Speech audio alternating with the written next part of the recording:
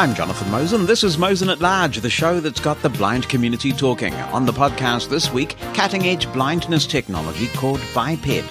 My review of the WeWalk Smart Cane, customer service that's anything but service, and my spotty nephew has a guardian angel. Mosen at Large Podcast.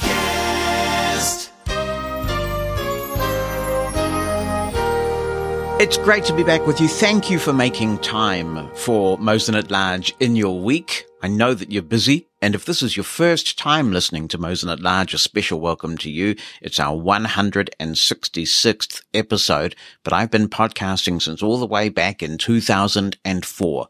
The industry has changed a lot, but a lot of the fundamentals are still the same. And when I go to my podcast hosting company, which is called Pinecast, you may remember that we've spoken about Pinecast before and interviewed its creator.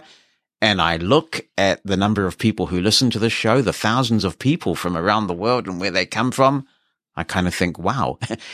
And it's a little bit overwhelming. So I try to just remember that every week I'm talking to you, just you. And I hope you've had a good week. By the way, if you would like to try your hand at this podcast malarkey, Pinecast is really good. It's reasonably priced, it's fully accessible, and the developer, Matt, really cares about accessibility. And you can score yourself a couple of free months of Pinecast while also supporting this show by using my affiliate code for Pinecast. So you can try it obligation free. And if you want to do that, then when you sign up for Pinecast, when you're asked to enter a referral code, you can just enter R-DAC7DA. Even my Apple Watch is excited about the prospect of you signing up for Pinecast. It wants me to breathe. Calm down, no doubt. So that's Romeo-Delta Alpha Charlie 7 Delta Alpha. And if you do want to sign up to Pinecast and you didn't get that code, just drop me an email. I will send you the referral code because it's good for you. It's good for me. What they call a win-win outcome. Well, as you will hear in the show, water has figured quite a lot in my week, yet again. And I had an interesting experience last night, which means that I'm up quite early this morning. What I do with the show is I produce a little bit each day, and I do a little bit in the morning and a little bit at night. That's the only way with my busy lifestyle that I can make it all work. And I'm up really early this morning getting it polished off, because last night I had quite an interesting experience.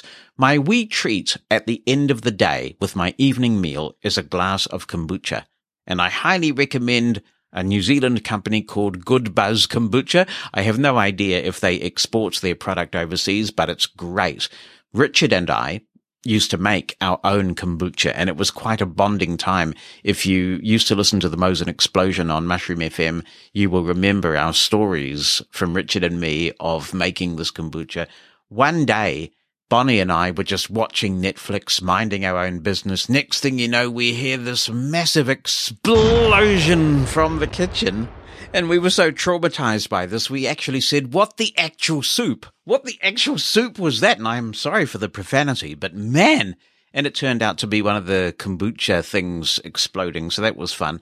Now we just find it's easier to buy the quality Good Buzz Kombucha, which comes from a little place called Tauranga here in New Zealand, and it's really good. So I have my glass of Good Buzz Kombucha, and like a dutiful person, I was rinsing out the bottle before putting it in the recycling bin last night, and maybe I wasn't being mindful or something, but I turned the tap on a little bit too aggressively, and my shirt got soaked with the water from the tap. No big deal. I thought nothing more about it until it was time to put my phone of eye on charge for the night.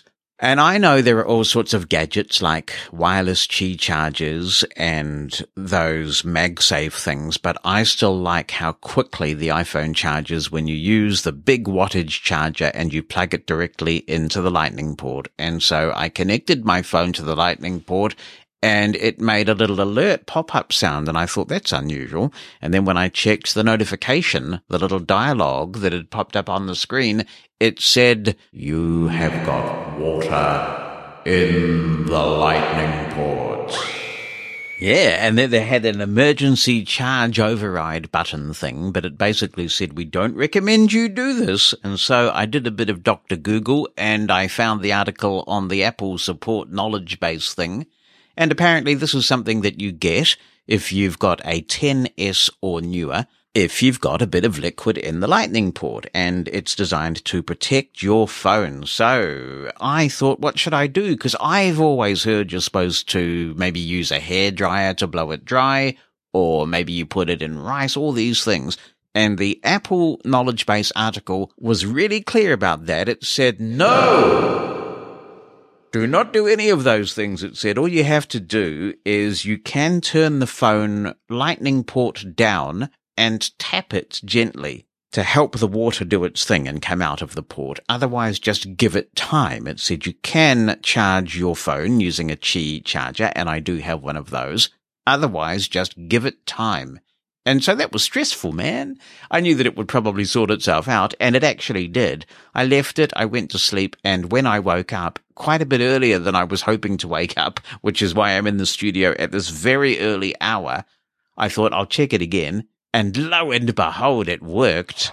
So that's pretty cool, isn't it? Because there was a time when if you got liquid in your phone, it would trigger the secret liquid sensor that Apple had, and they would say, we're not going to honor the warranty because there's liquid damage or something like that. So we've come a long way in terms of dealing with water on these devices, but it certainly was something I wasn't expecting when I just did my routine of putting the phone on charge overnight. So good on Apple for detecting it and letting me sort it, and here we are again, problem solved, crisis averted. Time for more of the continuing story of the latest experiences people are having with Braille in iOS. I should say that I recorded the last episode 165, a little earlier than I normally do, because my weekend was taken up with the Disabled Leadership Now campaign. So I recorded it just a little ahead of iOS 15.3.1 coming out, in which they actually did make mention of the lockup issue with Braille being fixed. And certainly I have not had a lockup in iOS 15.4 either, with Beta 2 onwards. So that is really good. As I put this together, I'm just starting to use Beta number 3 we're up to now. But let's get into a few responses on this issue, because clearly it pushes some buttons for people when their productivity or their safety is affected by issues like this. Starting off with Pete DeVasto, who says, "Hi, Jonathan. I, like so many others, have also experienced the frustrating occasions where my Braille display freezes while working with iOS 15. I actually have two displays, a Focus 40 5th generation display that I got last year, and a Vario Ultra 20. Interestingly for me, the hang-ups only occur with my Focus display, not my Vario Ultra. I've been following the discussion about how folks have gotten around the situation, which apparently so often involves doing a hard reset of your phone. When my Focus freezes, I have not had to reset my phone, believe it or not. All I have had to do is to exit VoiceOver and turn my display completely off, then restart both. Here are the steps I take that have worked for me, and you should do them in the order I have listed, as timing is important. 1. Turn VoiceOver off on your phone in the usual way by triple tapping either the side button or the home button, depending on your phone model. 2. Completely turn off your Braille display, not by putting it to sleep, but completely shutting it down. 3. Wait about 30 seconds before continuing. 4. Now, first turn your Braille display back on and make sure it is completely up and running. 5. Finally restart VoiceOver on your phone as you normally do by triple tapping either the side button or the home button. After a few seconds to a minute, my Focus display once again is communicating with my phone, and I can continue on from where I left off. Once again, these steps seem to reliably work for me, but they may not work for everyone. I'm sharing this with you in the hopes that perhaps even one or two others will benefit. It's possible that I may have missed a similar suggestion, so please forgive me if I've sent duplicate information. As others have also said on so many occasions, these podcasts are extremely informative, and the community does appreciate all the good and hard work you are doing. Keep it up. Thank you, Pete. It's good to hear from you again after all these years. Sadly, those steps didn't work for me. I'm pleased to say the lockups are gone now, and hopefully they're gone for everyone else. But I think there may be a difference in the degree to which this bug bothered people, depending on whether they were using human interface devices or not. So it's good to be able to talk about this bug in the past tense, yay. But I suspect it's head braille displays that may have locked up more dramatically than non-head displays. I could be wrong about that, but that's possibly what the variable is there, because the focus is not using the head protocol. Eden is back in touch, and she says, when I first started having the apostrophe problem, I was on the system table. I changed to LibLouis and no help. Then back to system default with bad luck. Today, I went back to the LibLouis, and now it works. Apostrophe looks normal again. Change it a couple of times, and maybe it'll work for you as well. I already had tried this, and nothing has changed, but there you go. Well, hopefully that will help those still rocking 15.3.1. If you are on the 15.4 Beta 3, I can report that I changed my Braille table back to the UEB system default when I installed Beta 3, and it's all good. It's working normally again. The apostrophe is rendering properly. Are we happy about this? Yes, we are. Whoa. Here's an email from Nikki Keck. Hi, Jonathan. I was so excited this week when the iOS update came out touting prominently the fix for Braille displays. Yes, maybe they fixed the lockup issues, though the jury is still out for me on that. However, the biggest issues that I have dealt with, as you rightly pointed out, are not fixed. I read Kindle books, often with my Braille displays. I have a Brailliant BI20X and some Focus displays. Focus, meaning voiceover focus, not the focus display, will jump either ahead or back without warning, and I'm left to find my place again as I'm reading. Also, I like to use the Auto Advance mode in iOS. I have had panning buttons fail on me in the past, and I have this compulsion not to wear it out from overuse of the right panning key or thumb key on the Brailliant, so I like to use Auto Advance in order to save wear and tear on my panning controls. It also probably doesn't hurt in preventing carpal tunnel or other repetitive motion problems in my hands. At this point, Auto Advance is completely unusable because of this tendency to jump forward or backward in the book I am reading. Another issue I have noticed with consistency and much frustration is the tendency for the Braille display to freeze for a few seconds. I was noticing this in particular today while trying to read Bible passages in the Bible Gateway app, though I have seen it in other apps while reading/panning through text.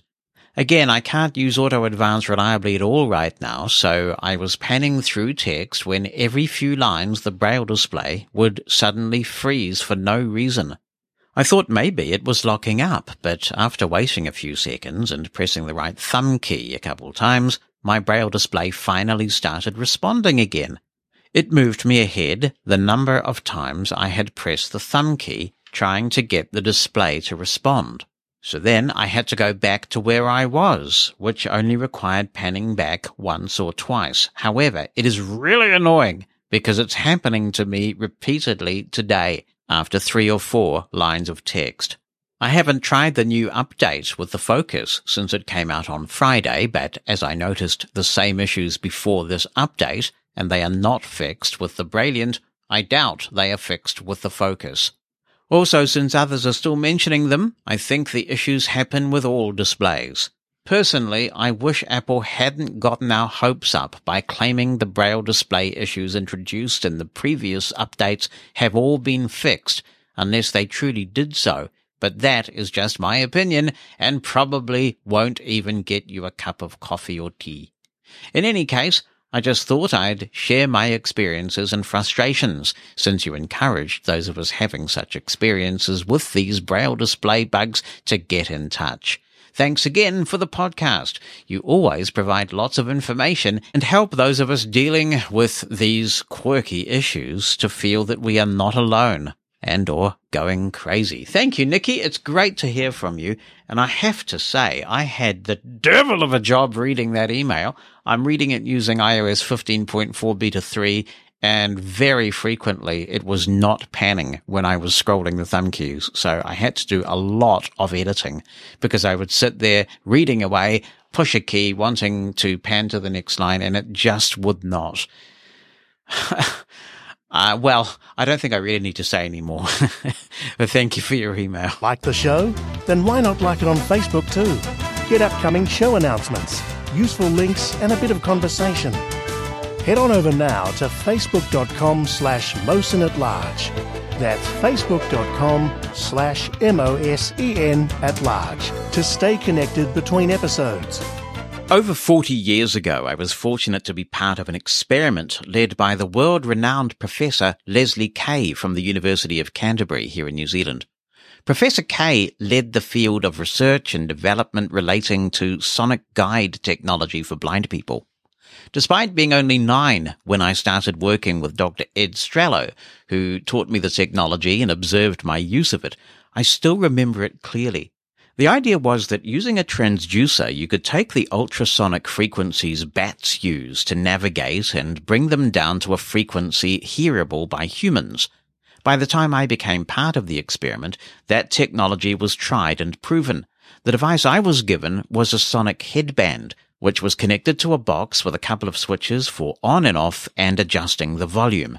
The headband had little tubes that you inserted into your ear, but they were thin enough that they didn't block environmental sounds.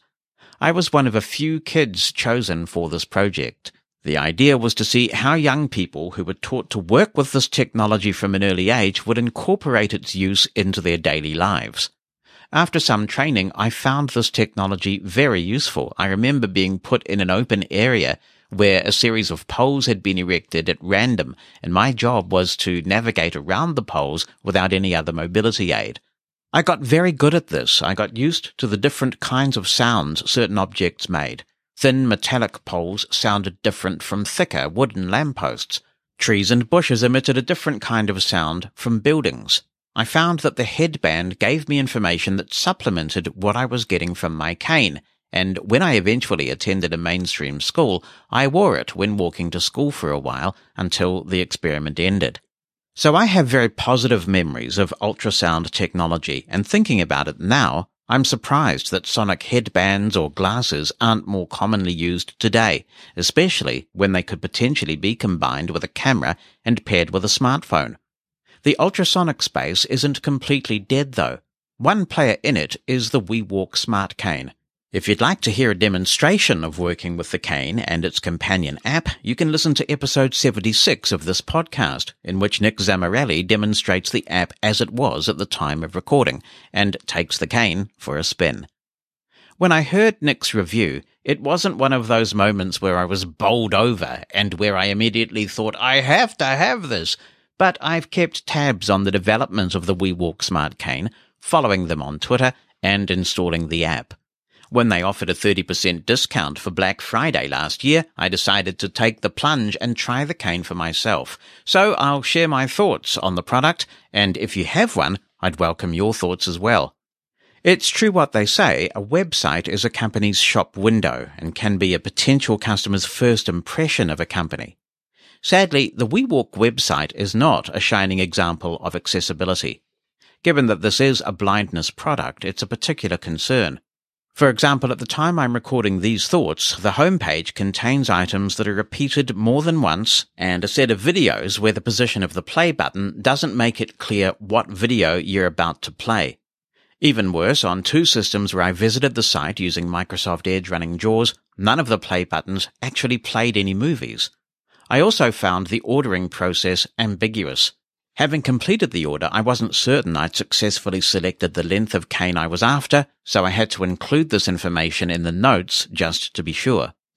There's a hardware and software component to WeWalk. The hardware is, of course, the white cane with the grip containing all the intelligence. The software, as you'll hear in Nick's review in episode 76, is an app available for Android and iOS. If you want, you can download the app for smartphones from the usual places and pay a subscription fee to unlock the features. That way, you can use the GPS functionality while working with any cane. If you purchase the cane, this automatically unlocks access to the app and there's no need to pay a separate ongoing subscription. Immediately pairing your cane with a smartphone is enough to unlock the full functionality of the app, so it's a very well thought through system. Somewhere on the WeWalk site, I read that once you had ordered a WeWalk smart cane, you're entitled to have the app unlocked so you can become familiar with the app's features while waiting for your cane to arrive. It was here that I first came across what for me has been the disturbing lack of responsiveness from the company. Initially, I thought that given that I was already registered with WeWalk with the same email address as the one associated with my WeWalk order, they might process the unlocking of my app automatically. After waiting several days and concluding that perhaps this isn't the way that it works, I used the contact function of the WeWalk app to ask if my app could be unlocked as described. No one at WeWalk ever replied to that message, so it wasn't until my cane arrived that my app became unlocked. Unfortunately, I have more examples of the company's unresponsiveness later.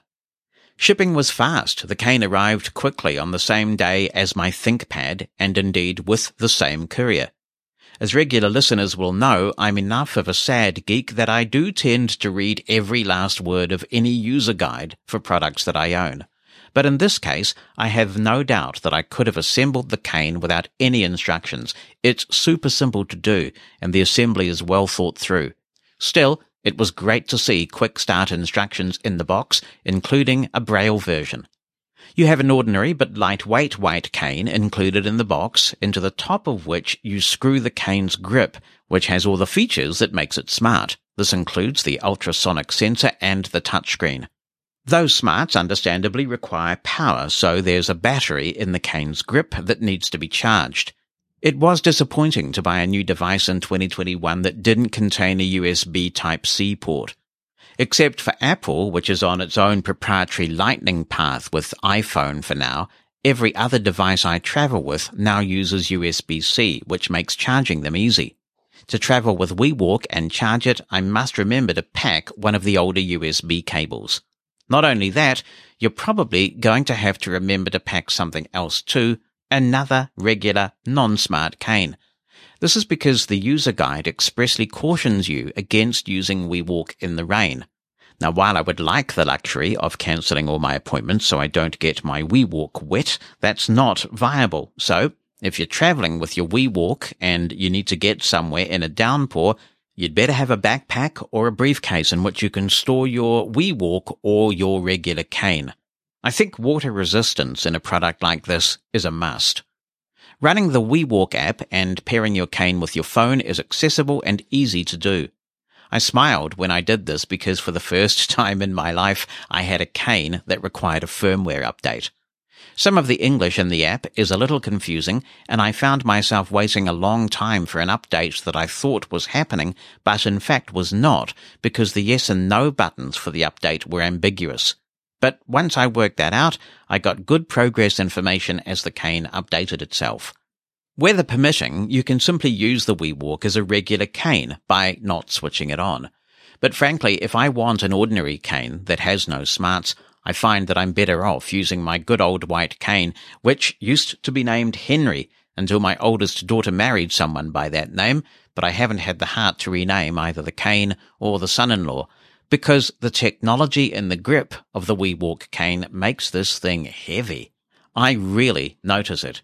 The grip is fatter as well as heavier, and I don't find it comfortable to hold. My arm gets sore after a few minutes. The tip on the WeWalk is also different from what I'm used to, and it seems to get itself stuck on uneven surfaces. I presume I can change that for a more conventional tip. If you want, you can also switch the cane on and benefit from its ultrasonic sensor without the need to even pair it with a smartphone. The ultrasonic sensor vibrates to tell you about obstacles you're approaching at around chest height and above. The entire cane vibrates, but there are also little buttons on which WeWalk recommends that you rest your thumb to give you optimal feedback. When you're using the cane for the first time, it's going to feel like you're being overloaded with a lot of information, so you're going to have to give this thing some time and use it strategically. By that, I mean that if you use the ultrasonic functionality in a very close environment, like in an office or your house, the thing isn't going to stop vibrating. But if you use it in more open environments and adjust its sensitivity to match how fast you walk, there's no question that WeWalk might save you from a nasty bump on the head or thump to the chest. I think my perception of WeWalk is influenced by the wonderful experience I had as a child with Professor K's sonic headband.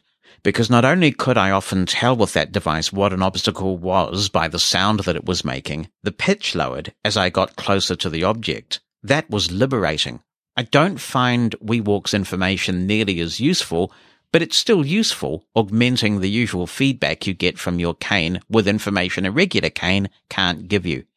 But it is very busy, since you're picking up vibrations from things that may be at chest height or above, but are at ground level too, with inadequate data to differentiate the two. You can also use WeWalk with any navigation app you like, be it blindness-specific or a mainstream app like Google Maps and Apple Maps. But when you use the entire package, that is to say you have the cane paired with your smartphone and you're running the WeWalk app, you can control the critical functions of the app either with the touchpad on the cane or with WeWalk's voice assistant.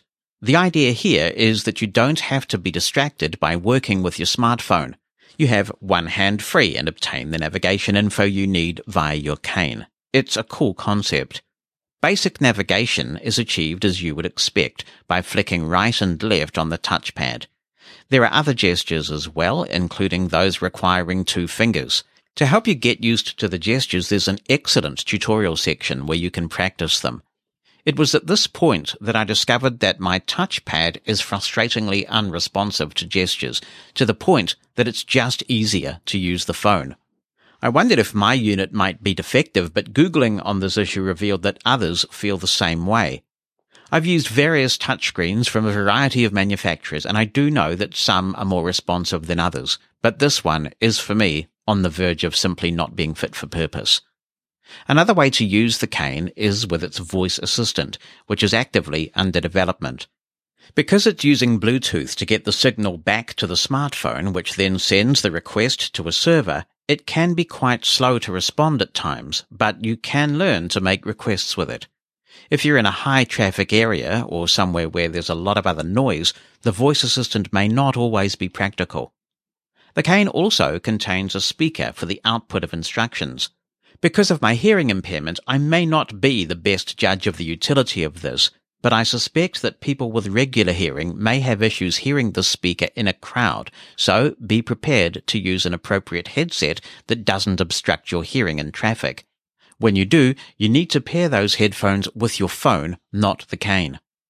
I won't spend too much time on the app since Nick's demonstration of it is very thorough. It has, of course, been improved since his demo, which was recorded in 2020. For example, WeWalk recently announced a partnership with MoveIt for better information about public transport. One curious thing about the app that I haven't been able to figure out caused me to try and engage with WeWalk again, with no success. When you search for a destination, you have several ways of navigating to it. This includes walking, using various methods of public transport such as buses and trains, and rideshare services. Uber and Lyft are supported. We have Uber in New Zealand but not Lyft. We also have Ola here, but the app doesn't support that. Interestingly, I cannot find a way to specify that you are being driven in a private vehicle. Effectively, this is the same as using the Uber option, except that you can't get the directions unless you request a trip. It's possible that I'm missing something here because clearly many blind people have sighted spouses or family members or colleagues who might drive them.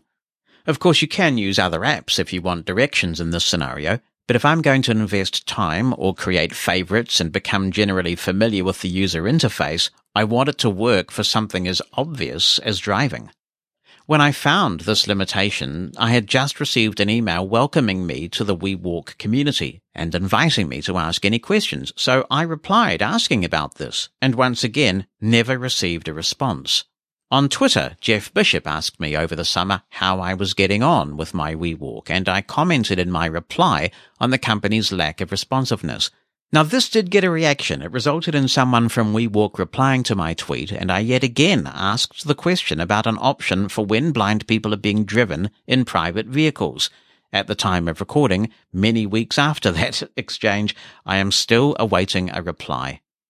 There are a lot of good blindness GPS apps out there now, and with the former Sendero app now being available free as Good Maps Outdoors, I hope that WeWalk might consider releasing an API that would allow other GPS apps to support their technology. Since they're bundling the app free with the hardware anyway, I don't really see that this would lose them any revenue, and it may in fact be a profit center for the company if they license the API to other apps.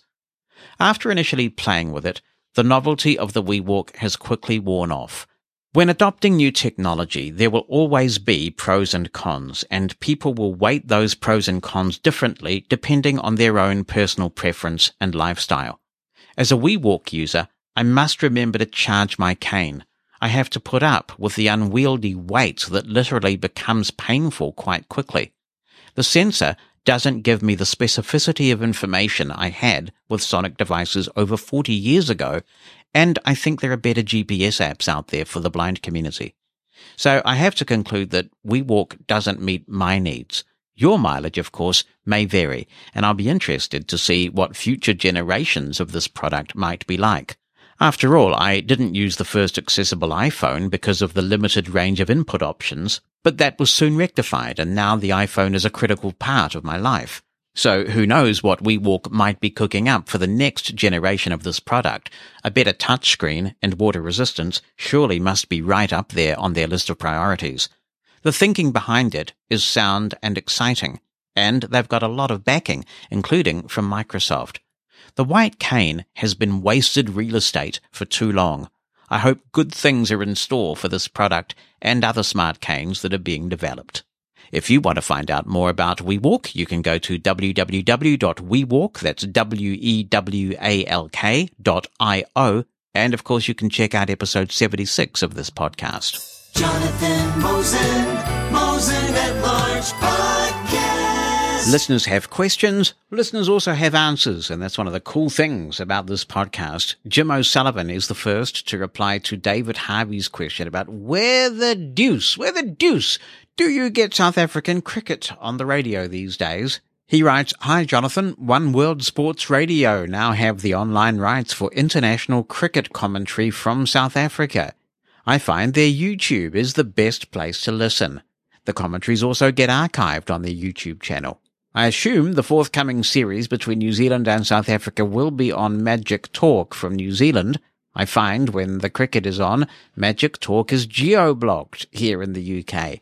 And I need to turn on my New Zealand VPN to be able to listen. Handy things, those VPNs. I've also briefly used that station's app called Rova. It's spelled R-O-V-A. On Android, this app seems accessible, but I did need to use a VPN and turn off my location on my phone to play the cricket. So says Jim in Southampton in the UK. Thank you, Jim. It will be the last cricket they ever broadcast because Magic Talk is not long for this world. Magic Talk is closing down on the 20th of March. It is being replaced with a new talk station, and I don't think it's at all clear that they will retain the cricket rights. To the best of my knowledge, they only had a 2-year contract with New Zealand Cricket, and that 2 years is up. And I think what you might find is that going into the next season, the SENZ Sports Network will try to have the cricket rights, but I guess that remains to be seen. And look at this, it is Stephen Jolly from Australia. He says, "Hello, Jonathan. I did happen to hear the contribution last week from David about South African cricket. Sadly, Radio 2000 appears to have abandoned this public responsibility. I did tune in on the evening of Boxing Day, anticipating an evening of relaxation, catching some of the South Africa versus India series, following a day of MCG Ashes. I'm sure you were delighted, thrilled with how the Ashes went, Stephen, although I do know that even some Australians wished it might have been a little bit more of a contest. Too much cricket, says Stephen, is barely enough. Right on, man." When, to my surprise, it wasn't on. Oh no! An internet search turned up a couple of articles which explained Radio 2000 had decided that long days of cricket commentary would not be compatible with their move to more commercialization, whatever that means. I was pleased to note that in expressing their disappointment over this, Cricket South Africa regretted that the change would be very disappointing for many blind people in South Africa who appreciate radio broadcasts of cricket. So, not good. Let's hope there is a change of mind from the management of Radio 2000. On a brighter side for David and followers of South African cricket, I believe the Magic Talk coverage on the Rover app of the current NZ versus South Africa series will be available without geo-blocking. By the way, like you, I have for years thought it would be good to have some kind of one-stop place for subscriptions to international cricket radio commentaries. Best to all the Mosen at Large community. Thank you very much, Stephen. It's been a disappointing summer for cricket because, of course, New Zealand and Australia were due to do a bit of playing, and that has been abandoned due to the Rona. Welcome to the 4th episode of Tim's New Hearing Aids. Before we dive into the Oticon More receiver in Canal hearing aids, which I'm currently testing, first a small reaction to Jonathan's comment regarding Oticon's philosophy, which we seem to agree is that the hearing aid is supposed to transmit as much sound as it possibly can to the human ear, of course with reasonable adaptations, but without excessive manipulation, under the assumption that the human brain can filter out the sound it needs itself. I said that this philosophy is more suited towards advanced hearing aid users, and Jonathan rightly remarked that this philosophy is especially suited towards blind hearing aid wearers, because unlike sighted people for whom all that annoying background noise can just distract from the main goal of their hearing aid, which is to understand speech, the goal of a blind hearing aid user is also to hear this annoying background noise, because that provides him essential information about his environment, which he does not get through his eyes. This reminded me of a workshop from Dan Kish, who's a world-famous echolocation expert, in 2017 in Brussels. And the one thing that I took home from that workshop is that humans, blind and sighted, understand their environment by integrating information they get from all their senses. Sighted people might think that they only use their eyes, and of course they rely a lot more on their eyes than blind people, but it's not true. If you walk with your ears closed, and I've tried that, that's simple for me to do that, to turn off my hearing aids, I will get somewhere based upon my usable vision, but I feel far less confident. I just miss a lot of information. An even clearer illustration of this with my usable vision, in another workshop, I was able to drive quite safely on a mobility scooter as long as I didn't drive too fast. But there was also a simulator of a mobility scooter in which I only had to rely on my sight, and as my sight is very limited, I crashed the virtual mobility scooter in a couple of seconds. So this very clearly illustrated that besides my usable vision, I rely on the haptic cues of movement plus auditory cues to control that mobility scooter. Anyway, at the risk of sounding like an Oticon marketing guy, I would say that even sighted people need this annoying background noise far more than they consciously realize. So investing in learning to appreciate a richer, less filtered sound and learning to filter out the things you need is worth the effort. On to the review of the Oticon More receiver in Canal hearing aids.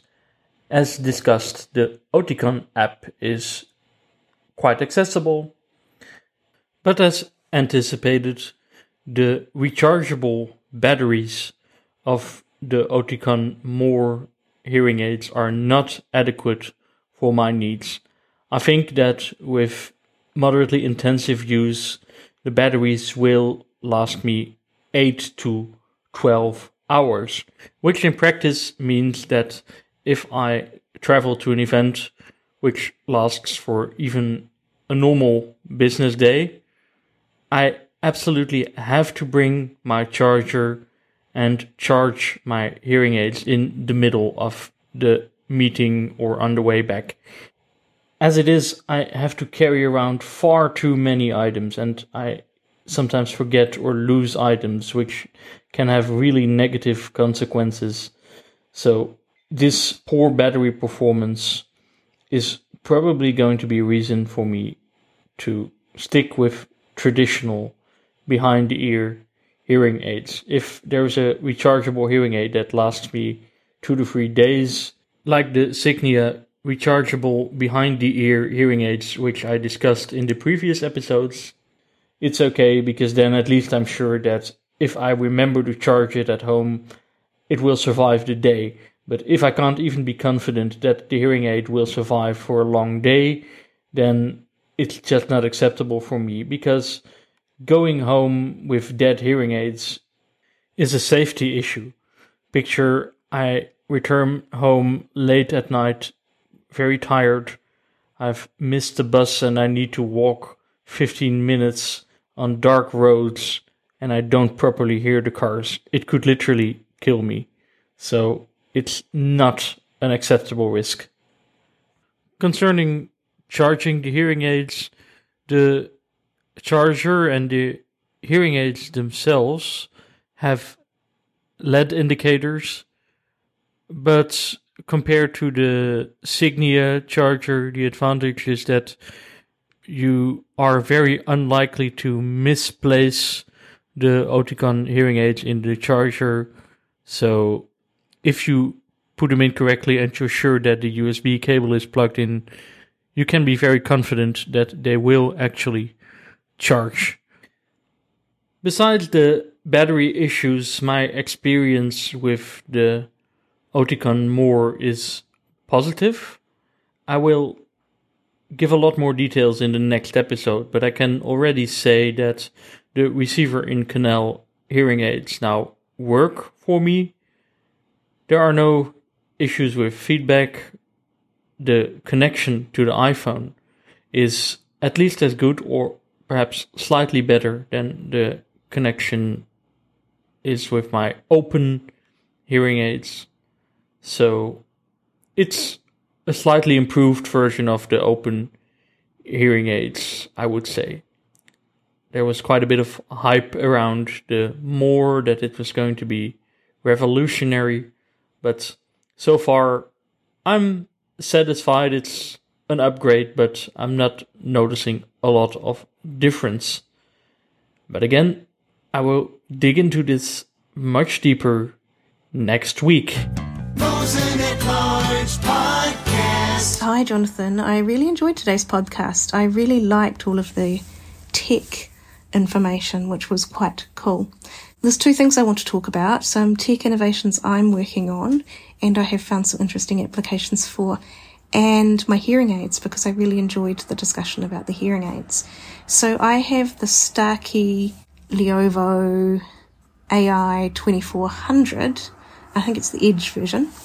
Anyway, my audiologist spent quite a long time researching what would work the best with an iPhone for me at that time, and came up with these having the best connectability and feature set, because I particularly wanted to try and get it talking to some of the tech I have that isn't just my phone.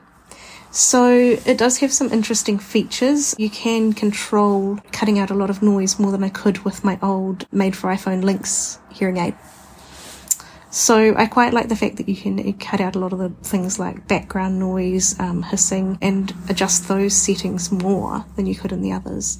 But the feature that I wanted to talk about kind of went with a little bit what I think his name was John was talking about, where it uses AI. So it will translate between languages for you, and it will do speech to text in the hearing aid app. The other thing it has is a falls alert, which I don't use, a wellness score, which I don't use, and using AI and a connection to the, I think, Soup Drinker API, it will have a voice assistant, and they call it the Thrive Assistant. I actually think it's just Soup Drinker in disguise, and am keen to actually go and have a look at the API and see what it does myself. There is one disadvantage I have found to this, in that it gives you voice feedback in one ear like many of the speakers do. I've tried Apple, I've tried Soup Drinker, and I've tried Google. And it's fairly comparable. The problem I'm having, though, is the voice assistant, or the Thrive Assistant as they call it. You can't adjust the volume of that, and at the moment it's only playing it into one of my hearing aids, and it's the one in my worst ear, and it's playing it at a very low volume, so I can't actually hear what it's saying in my hearing aids. And there seems to be no settings in the app to adjust the volume of the Soup Drinker integration. In saying that, it does say that it's beta, so what I think I might do is actually contact them and have a discussion and see what happens from there, and I'll let you know. The second thing I wanted to talk about was general disability and accessibility work that I'm looking at doing in research, and I've made some really interesting connections lately about this, and that is looking at analysing a scene using computer vision and giving recommendations of how to improve accessibility of an environment. So I'm starting to work on that research now, and if any of your listeners are interested and have any ideas, feel free to get them to contact me. I don't mind giving my email address out. It's Sally, SALLY.Britnell, BRITNELL @AUT.ac.nz. I'm planning on applying for MB funding this year to have a look at that. Cross fingers on getting the funding. That's the problem, but anyway, there's a lot of things going on in that arena, and I will update you more on some of the other projects as time goes by. I'd love to hear more about hearing aids and some of the emerging tech that's out there, because I think a lot of the emerging tech we could actually quite easily, in the university setting, or the students I supervise, could actually do some cool things. Thanks for another interesting email, Sally. Wow, it sounds like Starkey is doing some innovative stuff. I have not used a Starkey hearing aid. That is one manufacturer that I have not tried. It's interesting to hear about the work that they are doing with voice assistants. The Oticon aids have IFTTT integration. For those not familiar with that, it stands for if this, then that, and it allows you to link what would apparently be disparate things together. We use it on Mushroom FM. We actually use it on Mosen at Large as well to get blog posts out to various places. And the hearing aids use it. So Soup Drinker supports IFTTT as well, and that means that if I say to the Soup Drinker, it's time to watch TV, then it sets my hearing aid to the TV adapter program. But it is good to talk about hearing aids and all the technology out there. As far as I'm aware, it seems to me, based on what I've read and heard, that the most open hearing aids in terms of standards are the new Phonak ones, which support good old Bluetooth. They kind of come up like a Bluetooth headset, and that means that you can pair with all sorts of things.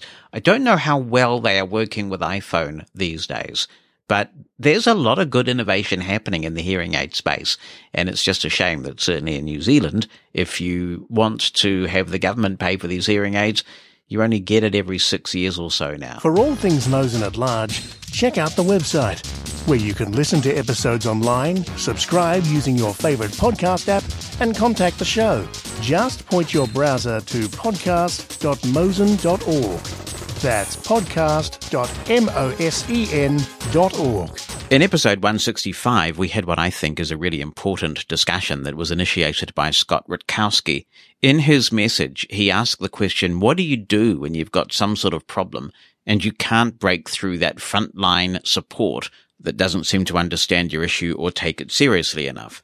Scott was looking at this from an accessibility point of view, and indeed what I want to tell you about starts off first with an accessibility problem, and then it degrades from there. But it really is a problem that I'm seeing these days, where you get these companies that try to trim costs to the bone and can't give you a good quality support experience when you need a resolution.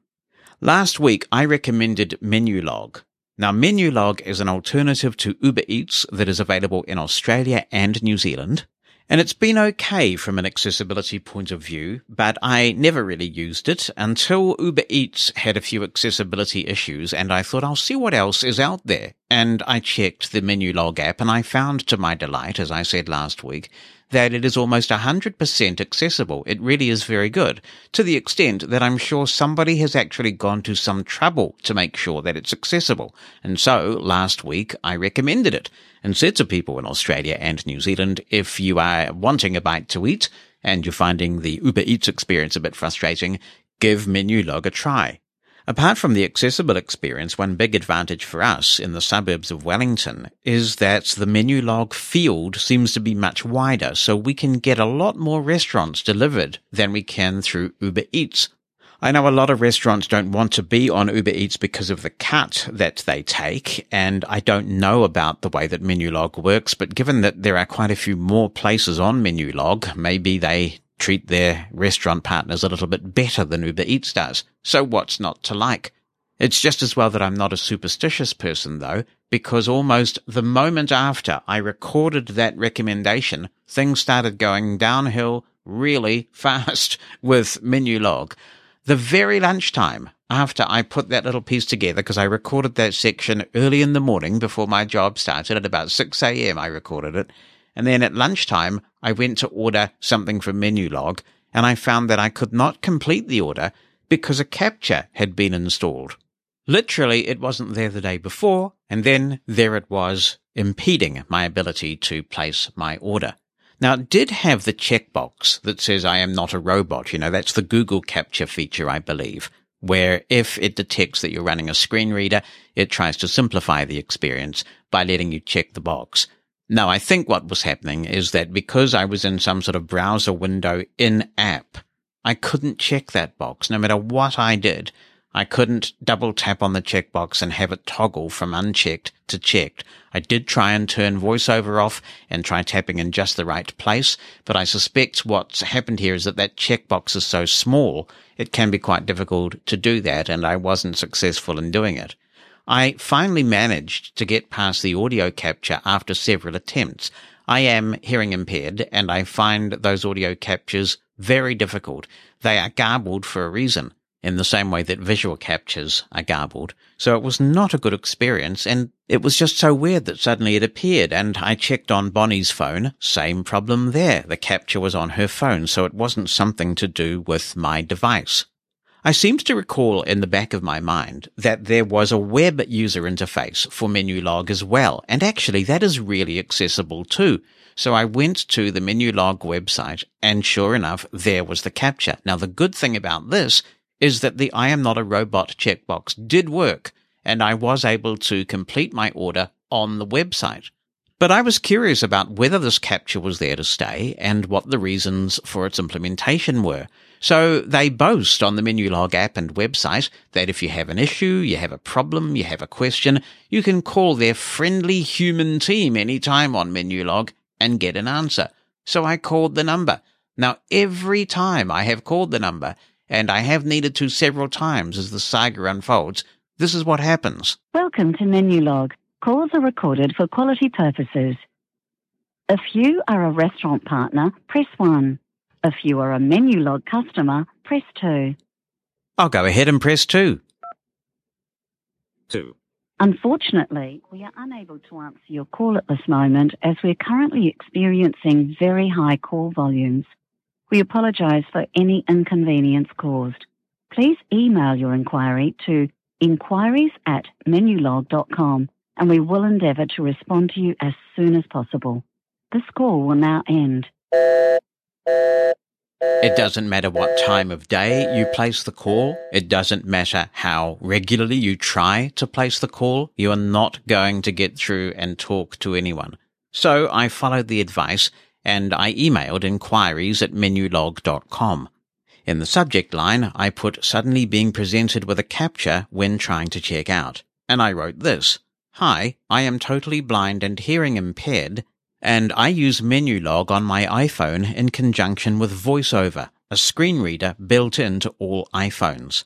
I have been using and enjoying Menulog recently, but today I have been required to complete a capture before placing an order. This has happened to me twice now. This is causing me considerable difficulty. I am wondering why this capture has suddenly appeared and whether it can be disabled for my account given the accessibility problems it causes. While an audio challenge is offered, my hearing impairment makes that difficult to complete. If this CAPTCHA is going to continue, I may have to return to using Uber Eats, which I would prefer not to do. Thank you for reading. I received a reply within a few hours of sending that message, and it said, "Hi Jonathan, thanks for getting in touch with today." That is what it says. It continues, "The CAPTCHA was installed for a reason. We understand that this has been inconvenient for you. We have forwarded your concern to our appropriate team for review. You should expect to hear back from them in 48 hours. Thank you for choosing Menulog, and have a great day." And I think that's a reasonable response. Clearly they understood that this needed to be escalated, and they acknowledged that the CAPTCHA was installed for a reason, so they acknowledged the existence of the CAPTCHA. That's the important thing in the context of what comes next. And I presume there's some sort of ordering scam going on or something like that, and they were trying to circumvent that. The next day, actually, so far less than 48 hours, I got a response from their head office, and it says this: "Hi, Jonathan." I won't give the name, but he gives his name, "from the solutions team at Menulog head office in Sydney. I have been passed on with your concerns regarding the CAPTCHA request when ordering. We apologize for the immense inconvenience this is presenting. However, it seems that the CAPTCHA request may be triggered by the VoiceOver app or another phone app that you may have installed, therefore falling out of our control. Thank you for choosing Menulog, and we hope you have a great day." Okay, so all this meditation that I've been doing has to help, right? And so I took lots of deep breaths and walked away from the computer and thought about responding to this, because this is absolute nonsense, right? It's absolute nonsense. I finally wrote back and said this: "Hi, name redacted. Thank you for taking the time to reply. It is disappointing that you would suggest assistive technology is somehow the cause of an issue of Menulog's making, and I suggest that this issue be escalated to someone who actually has experience with VoiceOver. I am an IT professional, and I can tell you with certainty that VoiceOver, or some other app, is not the cause of the CAPTCHA. And in fact, when I raised this issue yesterday, a member of the support team told me, and I quote, the CAPTCHA was installed for a reason. The CAPTCHA was occurring in two places for me, when I use the iOS app, and also when using the website on different Windows-based devices. So if you are saying this is not a general change, then the only thing I can think of is that this is being applied to my IP address, which is static. As a technology professional, I can tell you that the developers of the Menulog app have clearly gone to some lengths in recent times to make the app accessible. I have been using it effectively for some weeks. It was only yesterday, on multiple devices, that the CAPTCHA occurred. Having just checked this issue again, I am relieved to find that the CAPTCHA is no longer occurring on either device. I am really hoping this remains the case. Well, the next day, it certainly was remaining the case. We had Heidi and Henry over here, my daughter and son-in-law, and we were in major crisis mode. As I have mentioned on this podcast before, we've had some issues with flooding.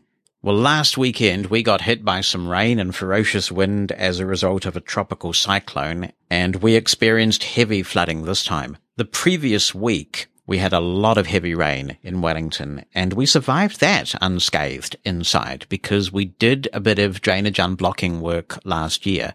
But, as I think I mentioned in the past on this subject, one of the problems we've got is that there's just been a wee bit of subsidence in terms of the lip that goes up from the street to our internal garage, and it's just enough that it seems to have upset the equilibrium of the world, and water is now flooding in and coming into our house.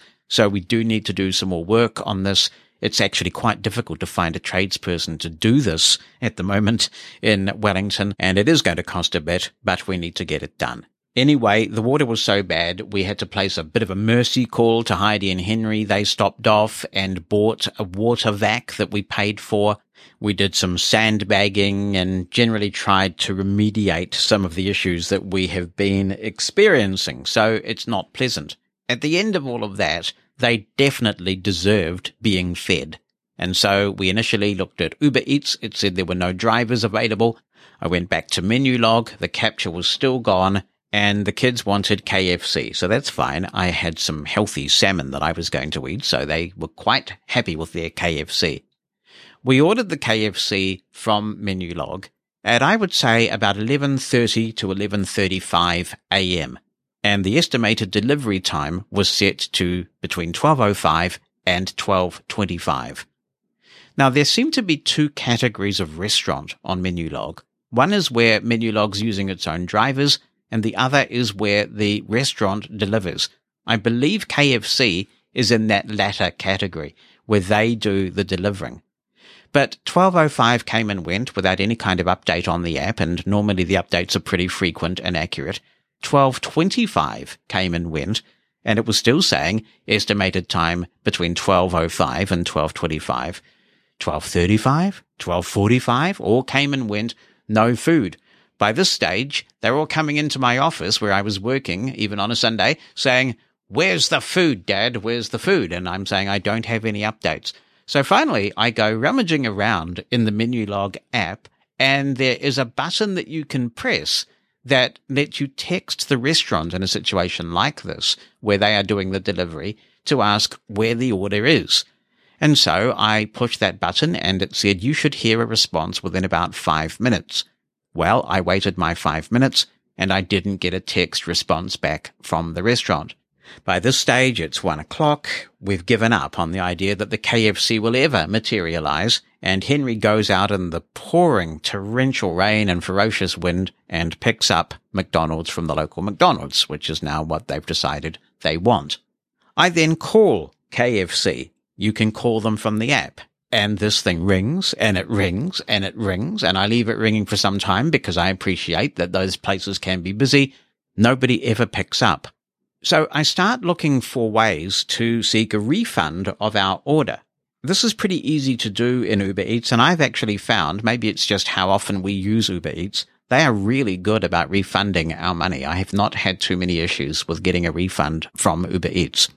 While I'm doing that, I'm surprised to see that suddenly, after all this time where the delivery ETA was stuck, it suddenly says that it was delivered at 12:10 p.m., which it most certainly was not. We had two sighted people looking out the window for a vehicle. We had the Ring Video doorbell, which records no motion at the door during that time.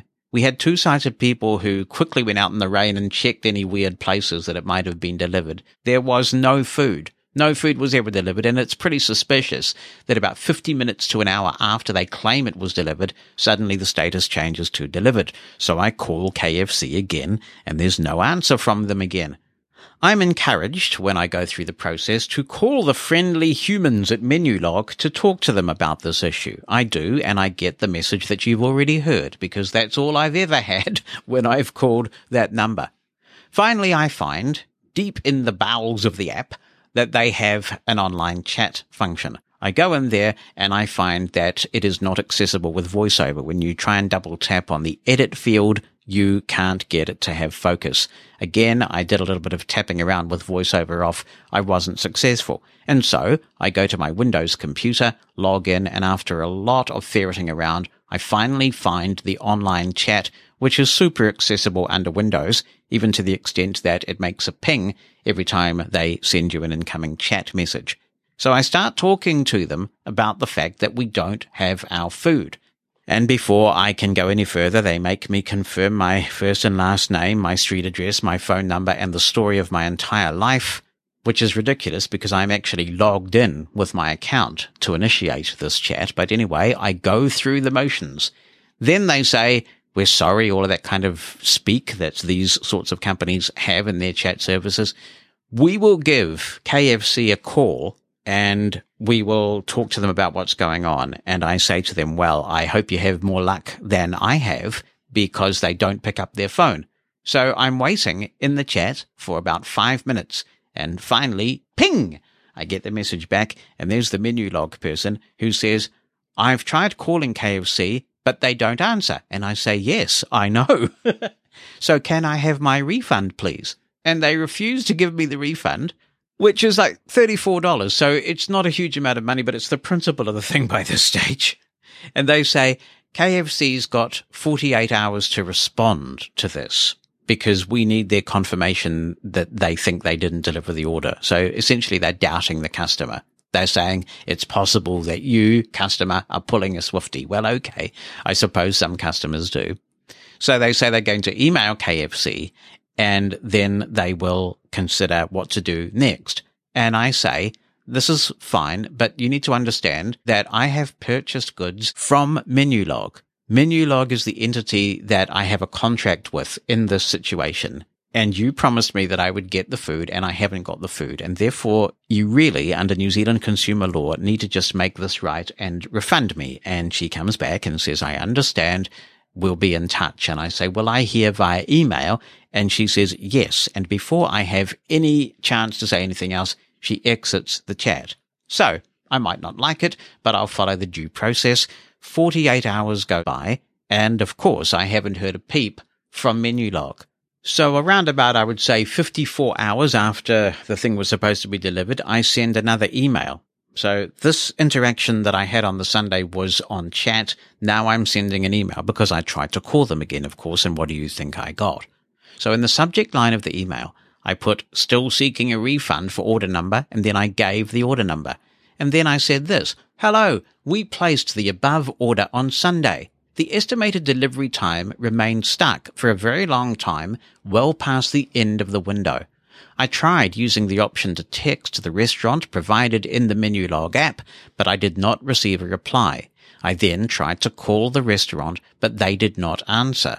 Finally, around 90 minutes or more after placing the order, it was marked as delivered, but we did not receive the items. We have a video doorbell and can confirm no one delivered the order. I didn't want to talk about the two-sighted people thing because we clearly understand that they're the kind of company that blames being blind or blindness technology on things that are not related to that. So then it continues. We use the Menulog online chat. The Menulog representative also tried calling the restaurant and received no reply, but she was not prepared to refund my order without a confirmation from the restaurant, who will not answer that they hadn't delivered it. She said she would email the restaurant and they would have 48 hours to respond. She promised me I would hear back via email. That 48 hours expired a few hours ago and we have not heard anything. As we did not receive what we paid for, we would like a prompt refund of our order, please. Thank you for your help. So it's a courteous email, and I gave them all the information that they need because I gave the order number and I also sent it from the email address associated with my Menulog account. Finally, after about, I would say, roughly 36 hours, maybe a little less, after sending that message, I get this back. Hi, Jonathan. Thanks for your prompt response. We're sorry to hear about your experience with your order. Please allow us to investigate further by responding to this email with the following details. 9-digit order ID, complete address linked on the order, phone number indicated on the order. Did you check if there is food left outside your door/porch? Why/N? We can assure you that we take all feedback seriously, and once we hear back from you with the above information, we will investigate this further. Now, this is ridiculous because the order number was right in the subject line, and by the way, it's 8 digits, it's not 9 digits. Given that I have emailed from the email address associated with the account, the order number will provide all of the information that they're asking for. I don't know what purpose they hope to serve, given that I'm emailing from the address through which the order was placed, by making me repeat the street address and the phone number. But nevertheless, I played the game, I wrote back, and I provided all of that information, and I said to them, if I don't get my refund for the items I did not receive 36 hours after sending this message, then I am going to begin the dispute process with my credit card company and get the transaction reversed. Just before that deadline was to expire, I got an email from them offering me finally either a refund or a $35 credit on my Menulog account. And I thought, well, I'll get the credit because that's going to be the easiest way. It'll be resolved and I will eat there again. And I thanked them politely for resolving the issue and didn't even mention all the rigmarole I'd been through to get it resolved. But The last laugh was on Menulog because I said to Bonnie, let's celebrate, let's have dinner with Menulog now that we are going to use it again, because I wasn't going to give them any more money with this hanging over me. And I went to Menulog and I found that in the few days that we haven't been using it, the geographical boundary has shrunk to about the same as Uber Eats. And that means that all these central business district restaurants that we were enjoying so much are suddenly not available to us. Now, who knows whether this is going to last, whether it's like the capture, it'll be all okay tomorrow, or whether, for whatever reason, the access to restaurants has been severely curtailed since we started this whole process. So as you might appreciate, I'm not perhaps as keen on Menulog as I was when I did the last episode. Customer service really is not alive and well in some parts of the interweb. The margins, I guess, for the things that these companies are doing are so small that they just can't afford to provide good quality customer service. But if they are going to provide customer service, you would think that they would be equipped to just make it right for the customer. It's not hard. What's on your mind? Send an email with a recording of your voice or just write it down. Jonathan@mushroomfm.com. That's JONATHAN@mushroomfm.com. Or phone our listener line. The number in the United States is 864-60-MOSEN. That's 864-60-66736. Many of us say, myself included, that we want to be the first in line whenever an autonomous vehicle is released that a blind person can purchase and use. We've got some way to go yet, but there is technology in the offing that's going to be available as early as late this year that is using some autonomous vehicle technology to help blind people navigate. And it was a bit of a talking point at the recent Consumer Electronics Show. When I read the stories about this, I thought that we should find out more about Biped. And to tell me about it is one of its founders, Maël Fabian, and it's great to have you on the show. Thank you so much. Thank you so much for having me. How did you get the idea of getting into the blindness space and doing a product like this? Coming from the field of autonomous driving and mostly research in artificial intelligence, I was actively doing research in that field. And on the other side, I was living quite close by the ophthalmic hospital in Lausanne, where I had the chance to meet a couple of blind and visually impaired people, mobility trainers too. So I would say, getting quite familiar with the field.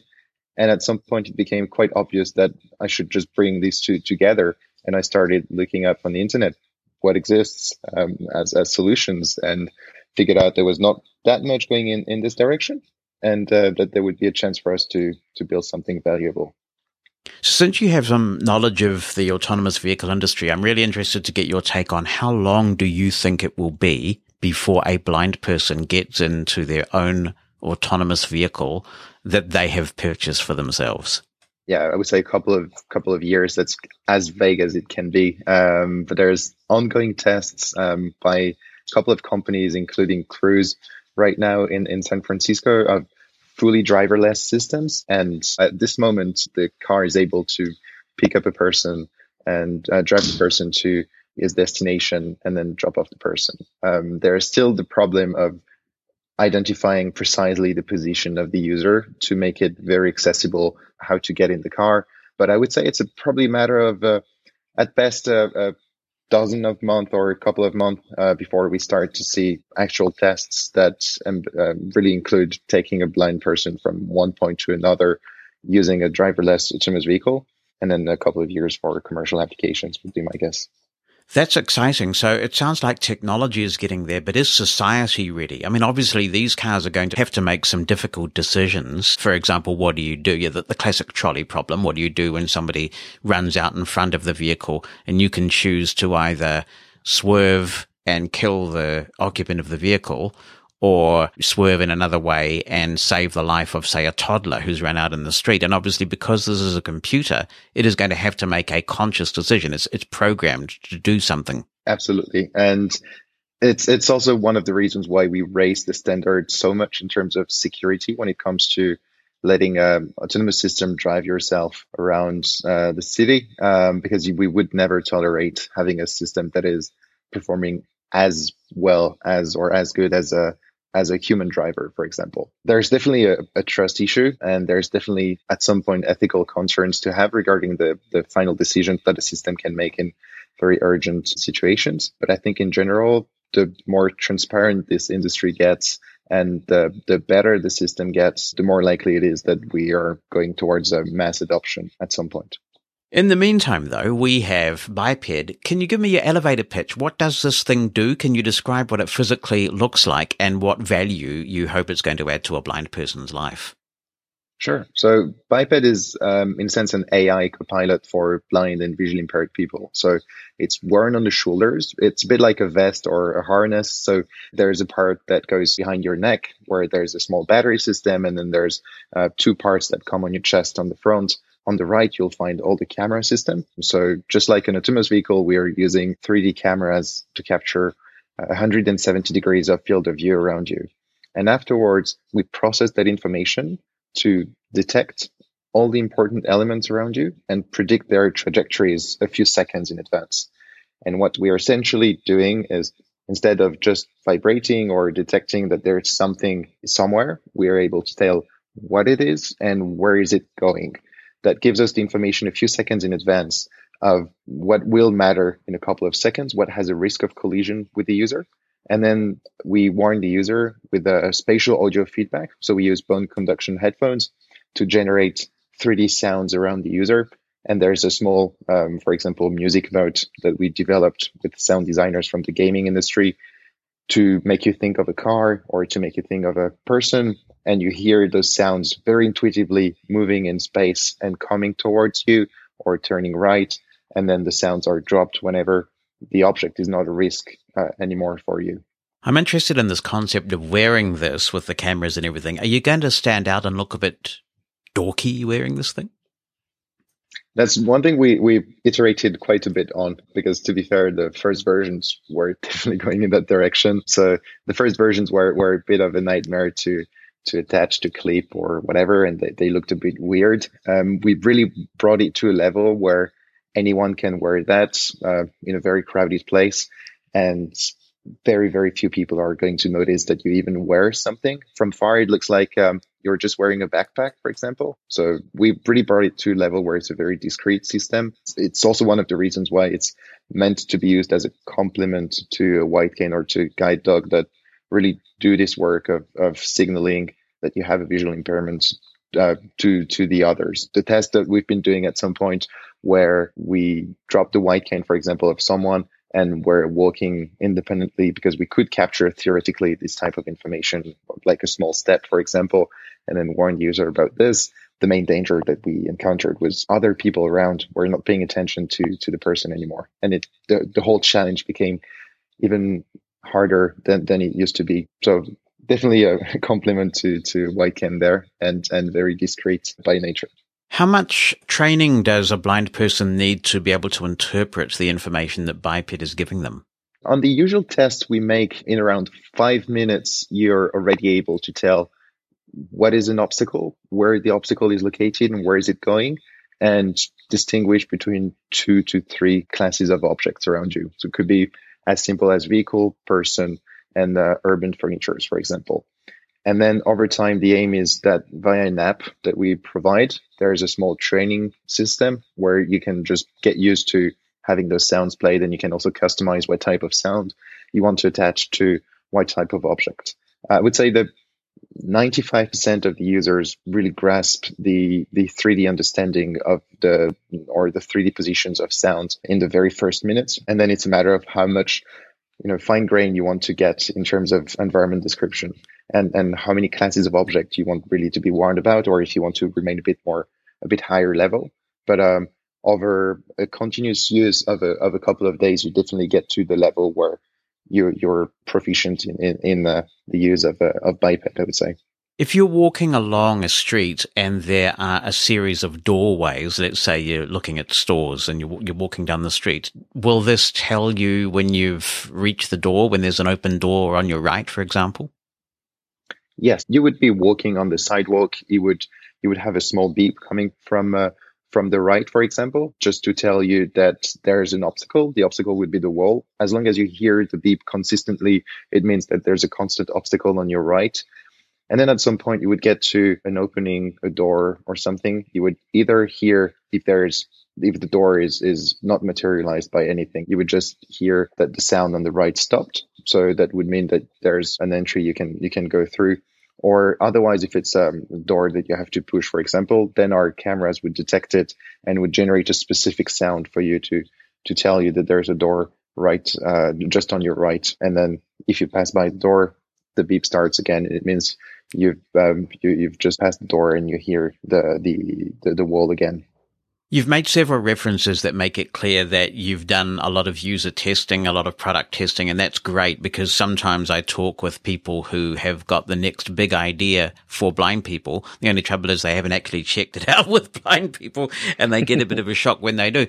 Clearly that's not the case in this instance. What sort of feedback have you received in terms of the value that's being added for, say, a really competent white cane or a guide dog user?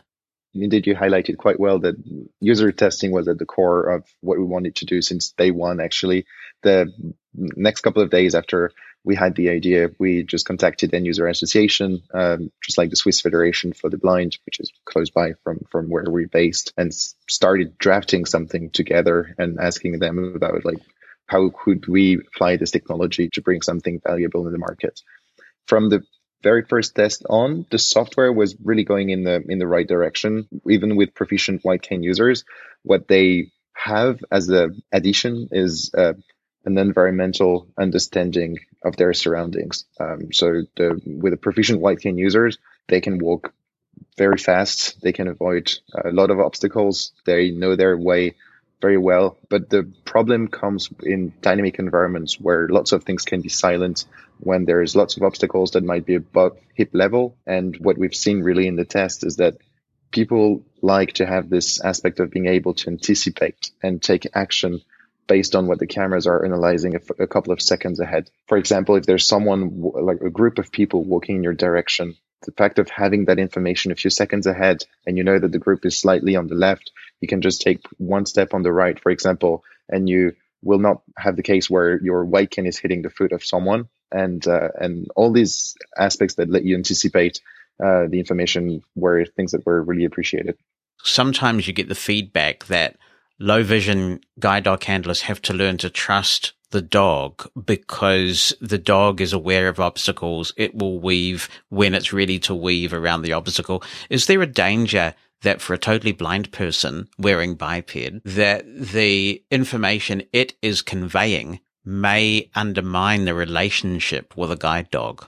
That's very interesting topics. I'm not sure I can provide an exact answer to that, because I think that's also what longer run tests and market feedback will also give us once we launch the device. We really want to frame it as a complement to whatever the person might be using on a daily basis, whether it's a white cane, a guide dog, or any other assistive device.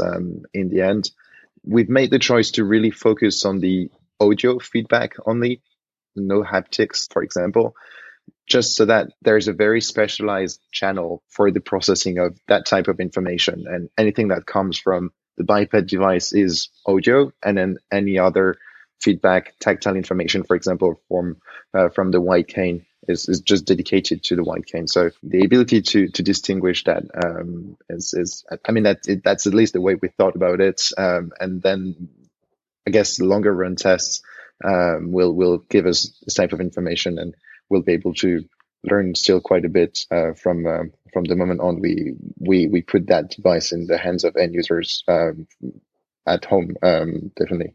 We get a lot of user feedback on this show with people emailing in and phoning in. And we've had some very lively discussions in recent times, actually, about whether autonomous technology like this, robotic technology to some degree, will eventually replace the guide dog. Obviously, there are some disadvantages of guide dogs. Sometimes you get refusals, which can be very stressful.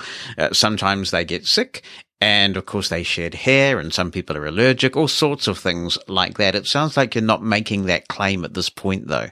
I don't think that there is a value really for biped to say that we want to replace a guide dog, because I guess from all the users we talk to, it also brings a lot more than just guidance and navigation.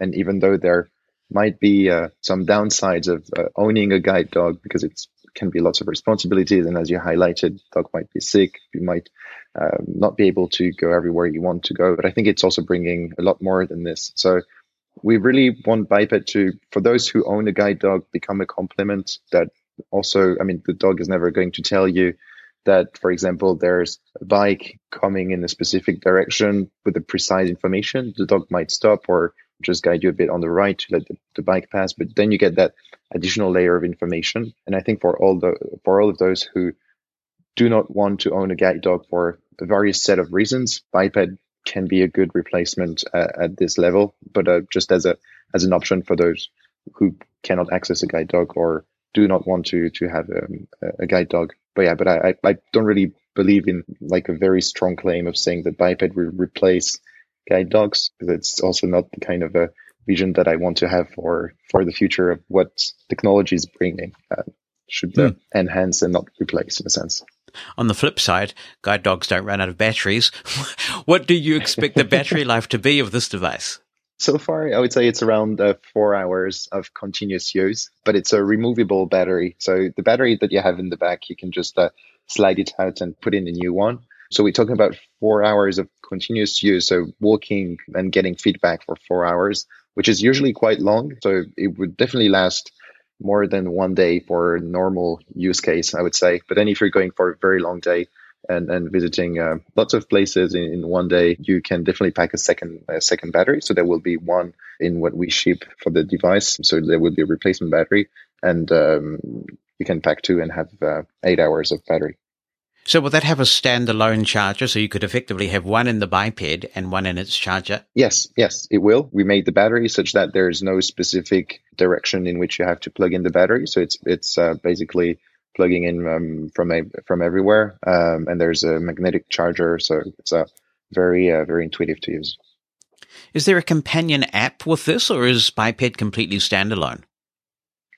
Both work. Obviously, the smartphone is bringing additional layers of settings, personalization, training, etc., and that's what's covered by the companion app that we will launch. But we're also aware that not everybody wants to use a smartphone or knows how to use a smartphone or has a smartphone. In which case, the training part can be done with a mobility trainer, and we're working on setting partnerships at this level so that one's just able to reach out to a mobility trainer and ask for training on a specific device, and then we have a specific training program that will go through an app dedicated to mobility trainers. And then you lose a bit the flexibility of being able to change the settings, customize the sounds and everything, but at the same time, it's just a simple on-off button on the device, and you're just ready to go like this.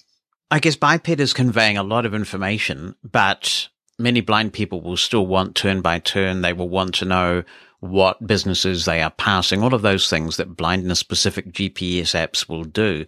But I guess you would just use your GPS app of choice in conjunction with this. Yeah, that's things we're actually working on, to be totally transparent. We are in the process of integrating the navigation layer. So far, I would say we have the coverage of the anticipation of obstacles and of 23, 24 classes of objects around you. So a range of up to 30 meters around you.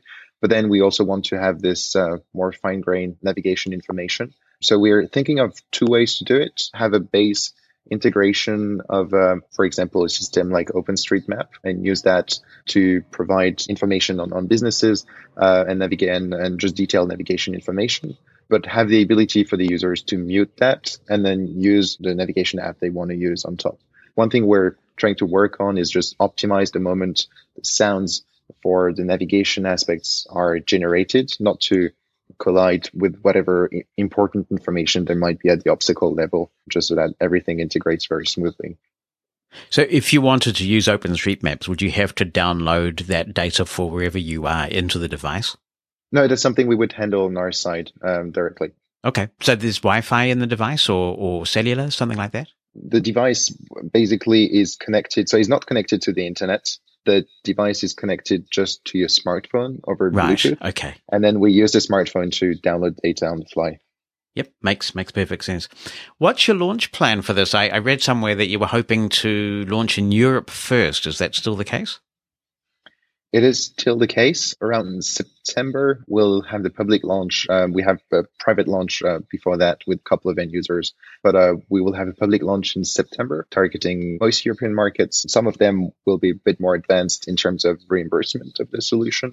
And the aim is to target expansion, for example, in the American markets by beginning of 2023 or a bit earlier, end of 2022. The big question, of course, do you have any feel at this point for how much this will sell for? We're trying to set that to be, I would say, as accessible as possible by compressing the production costs on our side. Especially it's also the problem with all these technologies that rely on optical systems and cameras, especially since we cover quite a big range. We have 3 cameras inside. I would say so far we would be able to offer the device for around $3,000, maybe a bit less, and that's what we're working on, and also seeking the reimbursement of the solution in as many countries as possible. And we also want to offer a subscription model. Often, like having a lump sum payment is to require from the users, especially with a couple of $1,000, and that's something we're totally aware of. So the subscription model would drop to around $100 per month, and from there, end users would have 1 month for free, and then start paying for the device on a monthly basis. How long have you been working on it for? Been about a year and a half. We incorporated the company in January 2021, so that's a quite new venture for us. And now there's about 6 of us in the company, and there will be still 6 of us approximately till launch, and then we expect to expand the team a bit later. What response did you receive from the Consumer Electronics Show? What was the feedback like? It was an interesting edition at the Consumer Electronics Show. There was not as many people as the other years. I mean, you might have read that there was nearly 75% drop in the attendance overall. Yeah. But it did bring quite many people to the startup area, where we were located in. We were, I think, quite happy to meet a couple of end user associations that are present here in the US, and with whom we've had very good discussions. We also met a couple of people who were interested in other fields of application of the device, which we hadn't really thought of previously. So that was always interesting to try to see if we can engage in pilot projects for other applications, and that people come up with their own applications, I would say. And then it was also very interesting at the level of press coverage, because it gave us a bit of exposure at that moment. And we had lots of signups on our beta testing program, and of course, lots of very good contacts. We're overall very happy with the output of the Consumer Electronics Show. Is that beta testing program taken care of, or are you still looking for users? It's still ongoing, so we're still looking for users. So the way we do that is you can sign up on the website. It's biped.ai, and you can just sign up wherever you're located in, and then we try to arrange a group test. And if not, then we try to see if there's date that would suit, and then we really try to travel to as many places as possible to let pretty much anyone test the device. Because for the moment, we don't have the network of partners to distribute the device and organize test and demo sessions in all countries. So that's still something we manage ourselves directly. We'll be watching this with a lot of interest, and I wish you luck. It's a difficult space to get into, obviously, because there's so much need, and this market has so little to spend in many occasions. And so it is often the case that one has to get involved in government programs, and they can be a bit slow to adapt. And so there are lots of complexities in addition to the really innovative technology that you're using. So I hope it all works out, and we'll look forward to keeping in touch. Thank you so much. Thank you very much for the invitation. I think this is definitely technology to watch, and if you would like to watch it, you can head on over to the Biped website. I see they are still looking for testers. If that interests you, you can go to biped.ai. That's BIPED.ai. Mosen at Large Podcast. Hi Jonathan, it's Scott in London, England. I love the show. 2 things from me. I have the same laptop as you, the Lenovo X1 Carbon Gen 9. I got mine back in May last year. I have been having some issues with audio drivers. The Realtek HD audio drivers were causing some significant issues on this laptop for me. and I had to remove those and install the Intel drivers, which I've been having much better luck with. So just something to be aware of there. And then the second thing for me is I am on 1Password Volume 8 and have been finding that it's much less accessible than 1Password Volume 7. And I'm not sure if you or anyone else in the community has come up against this, but would be really interested to hear if anyone has any workarounds or tricks and tips. I'm in contact with 1Password about them looking to improve the accessibility of this app. Is something that I use a lot, so would really appreciate them improving the accessibility of 1Password on Windows. Thanks for your contribution, Scott. Good to hear from you. Knocking on wood again, I have not had any issues with the audio drivers on my ThinkPad X1 Carbon 9th generation. I have, however, seen all sorts of audio problems with Realtek drivers. In fact, did you know that if you look up Realtek in the thesaurus, it comes back with trouble? Okay, I may have made that up. I may not have, though. I mean, it wouldn't surprise me if that's what you got if you looked up Realtek in the thesaurus. Those things are terrible, and one of the big issues of late, and by of late I mean the last 4 or 5 years of laptops, is the aggressive way that those things hibernate, and they take half a second or so to wake up, which can be just really debilitating for a screen reader user. So I was expecting to experience that with my ThinkPad X1 Carbon, and expected to use the avoid speech cutoff feature in JAWS or Silenzio, but I didn't need to do that. The audio has been the best I have experienced in many years on a Windows laptop, so I wonder what the difference is between the one that I have and the one that you have. But yes, often installing those generic Microsoft drivers do provide a workaround. So I'm glad that's working for you. I am still on 1Password 7.9.8, and so I haven't upgraded to version 8. I'm finding 1Password's branding increasingly confusing because they have two versions of 1Password. They used to call the browser-based one 1Password X, but they don't appear to do that anymore. I think they just call it 1Password, and if you want the old one that I like much better than the fully browser-based one because it has a standalone app and that's got really good accessibility, they seem to be calling that 1Password Classic now, and I did feel like I had to go really fossicking around for that when I got my ThinkPad and I was installing applications. So I hope they don't take 1Password Classic, as it's now called, away, because if they do, I think I will look for another password manager, and we may well have a robust discussion on the show about what password managers people are using and how they find it for accessibility. Certainly for me on iOS and also Windows, which is where I get most of my work done, 1Password has been really good. And so I'm hoping that I don't have to make a change there. So if you're using 1Password that's all browser-based, maybe you could try going to the classic version and seeing if you like that better.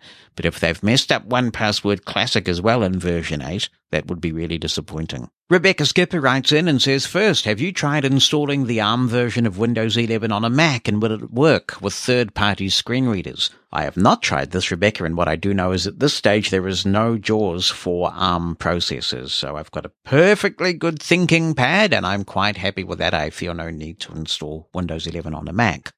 She continues, Windows SE is rolling out for the education market on PCs with 4 GB of RAM and 64 GB of storage. Is this sufficient for JAWS and NVDA? Well, probably. It might be a little bit sluggish, but it might be okay. For those not familiar with this, Windows SE is a way for Microsoft to have a go at the Chromebook market. Although I'm wondering why they're bothering, because I mentioned in my Chromebook feature last year what an explosive growth period Chromebooks had gone through during the pandemic. That honeymoon is well and truly over. Chromebook sales are tanking at the moment. But anyway, Microsoft's late to the party. They are not making Windows SE widely available. This is a scaled-down, cloud-based version of Windows, and they're sending it exclusively to the education market. So if somebody needs to use JAWS or NVDA with it, I imagine it will work all right. As I say, it could just be a little bit sluggish. She then says, should we still emphasize writing in Braille or focus more on learning how to read grade 1 and grade 2? I remember the problems I had translating between Braille and print. At the time, I was using a Braille Note Apex and Windows. I can't tell you how many times words like Braille Note were not translated correctly, leading me to use a QWERTY keyboard for most things and using Braille writing for personal notes. That's exactly why, Rebecca, UEB has been so important, because there were lots of ambiguities, and I can imagine what happens there.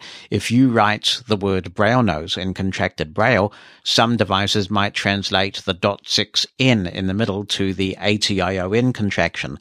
So despite the protestations of some, UEB was absolutely necessary, and I think that has largely taken care of some of those anomalies. Here's an anonymous contributor who says, "Hey Jonathan, I've been working with Lighthouse now for almost 10 months and thought you might be able to spread the word.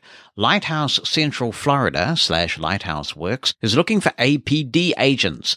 It's not a job fitted for most customer service representatives, but they are desperate. The agents they do have are good at what they do. The job involves troubleshooting for agencies with disabilities. It is level 1 troubleshooting, so it's mostly writing tickets. Unfortunately, the universal campaign they offered that I originally signed up for is full because it is off-peak season. They do pay you during your training, so well worth it if you need a start. Applicants don't need any prior experience and opportunities are available to grow. Lighthouse Central Florida / Lighthouse Works does have good insurance options, 401k plans, and other incentives. If you're looking for an employment opportunity, visit www.lighthouseworks.org. That's www.lighthouseworks.org and fill out an application online." Mosen at Large Podcast. Well, I mentioned him at the beginning of this season, the 2022 season of Mosen at Large, but he has been on my podcasts on and off, talking about iPhone things mainly. But it's a long time since we've had the Spotty nephew on the show, so we'll welcome him back. Welcome, Spotty boy! It's an honour and a privilege. How are you enjoying all the iPhone goodness these days? Because you, like me, didn't get an iPhone 13. No, I didn't. No, I'm still rocking the 12 Pro Max, and I'm loving it. Well, that's the main thing. A few issues, of course, with Braille, but well, yes, but of course we had a fun time at David and Joanna's wedding. We were all at this table. I think that's why that was my last reference to the Spotty nephew, is when we were all at the table doing our thing, and you were on that boring old slow 4G.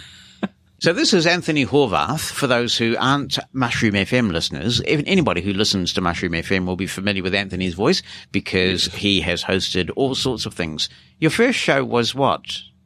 It was the Beer Fridge all the way back in 2010. Yeah, and then you had another one. You had a Monday few. Mayhem. Monday Mayhem. Monday Mayhem, which started in 2011, and the Friday Free for All. Yep. Which was in 2012. And then the short-lived one was the Kiwi Connection in 2013. There you go. And then the Shed. The Shed. You've upgraded. I don't know whether listeners would realise, unless they listen to your Anthony Unleashed show, which is on every weekday. You've upgraded from that Shed. Oh, yes. I'm no longer in a shed now. I'm in a mansion. It's very nice in there. It is. You're upwardly mobile, even if the mobile is only 4G mobile, whereas I'm upwardly 5G mobile. Bah. Anyway, I brought you on here because you may not know this, but you've got an Oklahoman guardian angel. Ooh. Yeah, it's true, and I shall introduce you to her now. Hi, Jonathan. This is Allison Fallon in Tulsa, Oklahoma. See?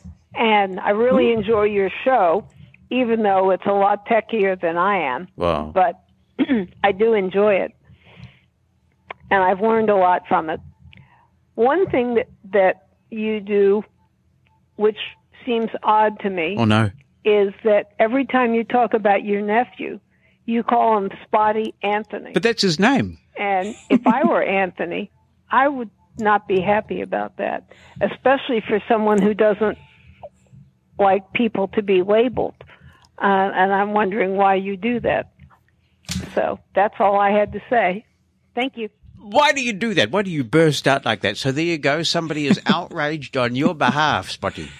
What have you done, boy? What have you done? I'm in trouble with Alison. How did we get the spotty thing going? I don't even remember. It's been so long. I don't know. I mean, it was in the early days of Mushroom FM anyway. And I was on one of your shows, and you introduced me. Once upon a time, he was my spotty nephew. Spotty nephew. I thought it was a bit longer than Mushroom FM, but maybe I'm wrong about that. But I don't recall it. But the origins of the term spotty nephew actually is, it comes from the Goon Show, where they talk about a spotty Herbert.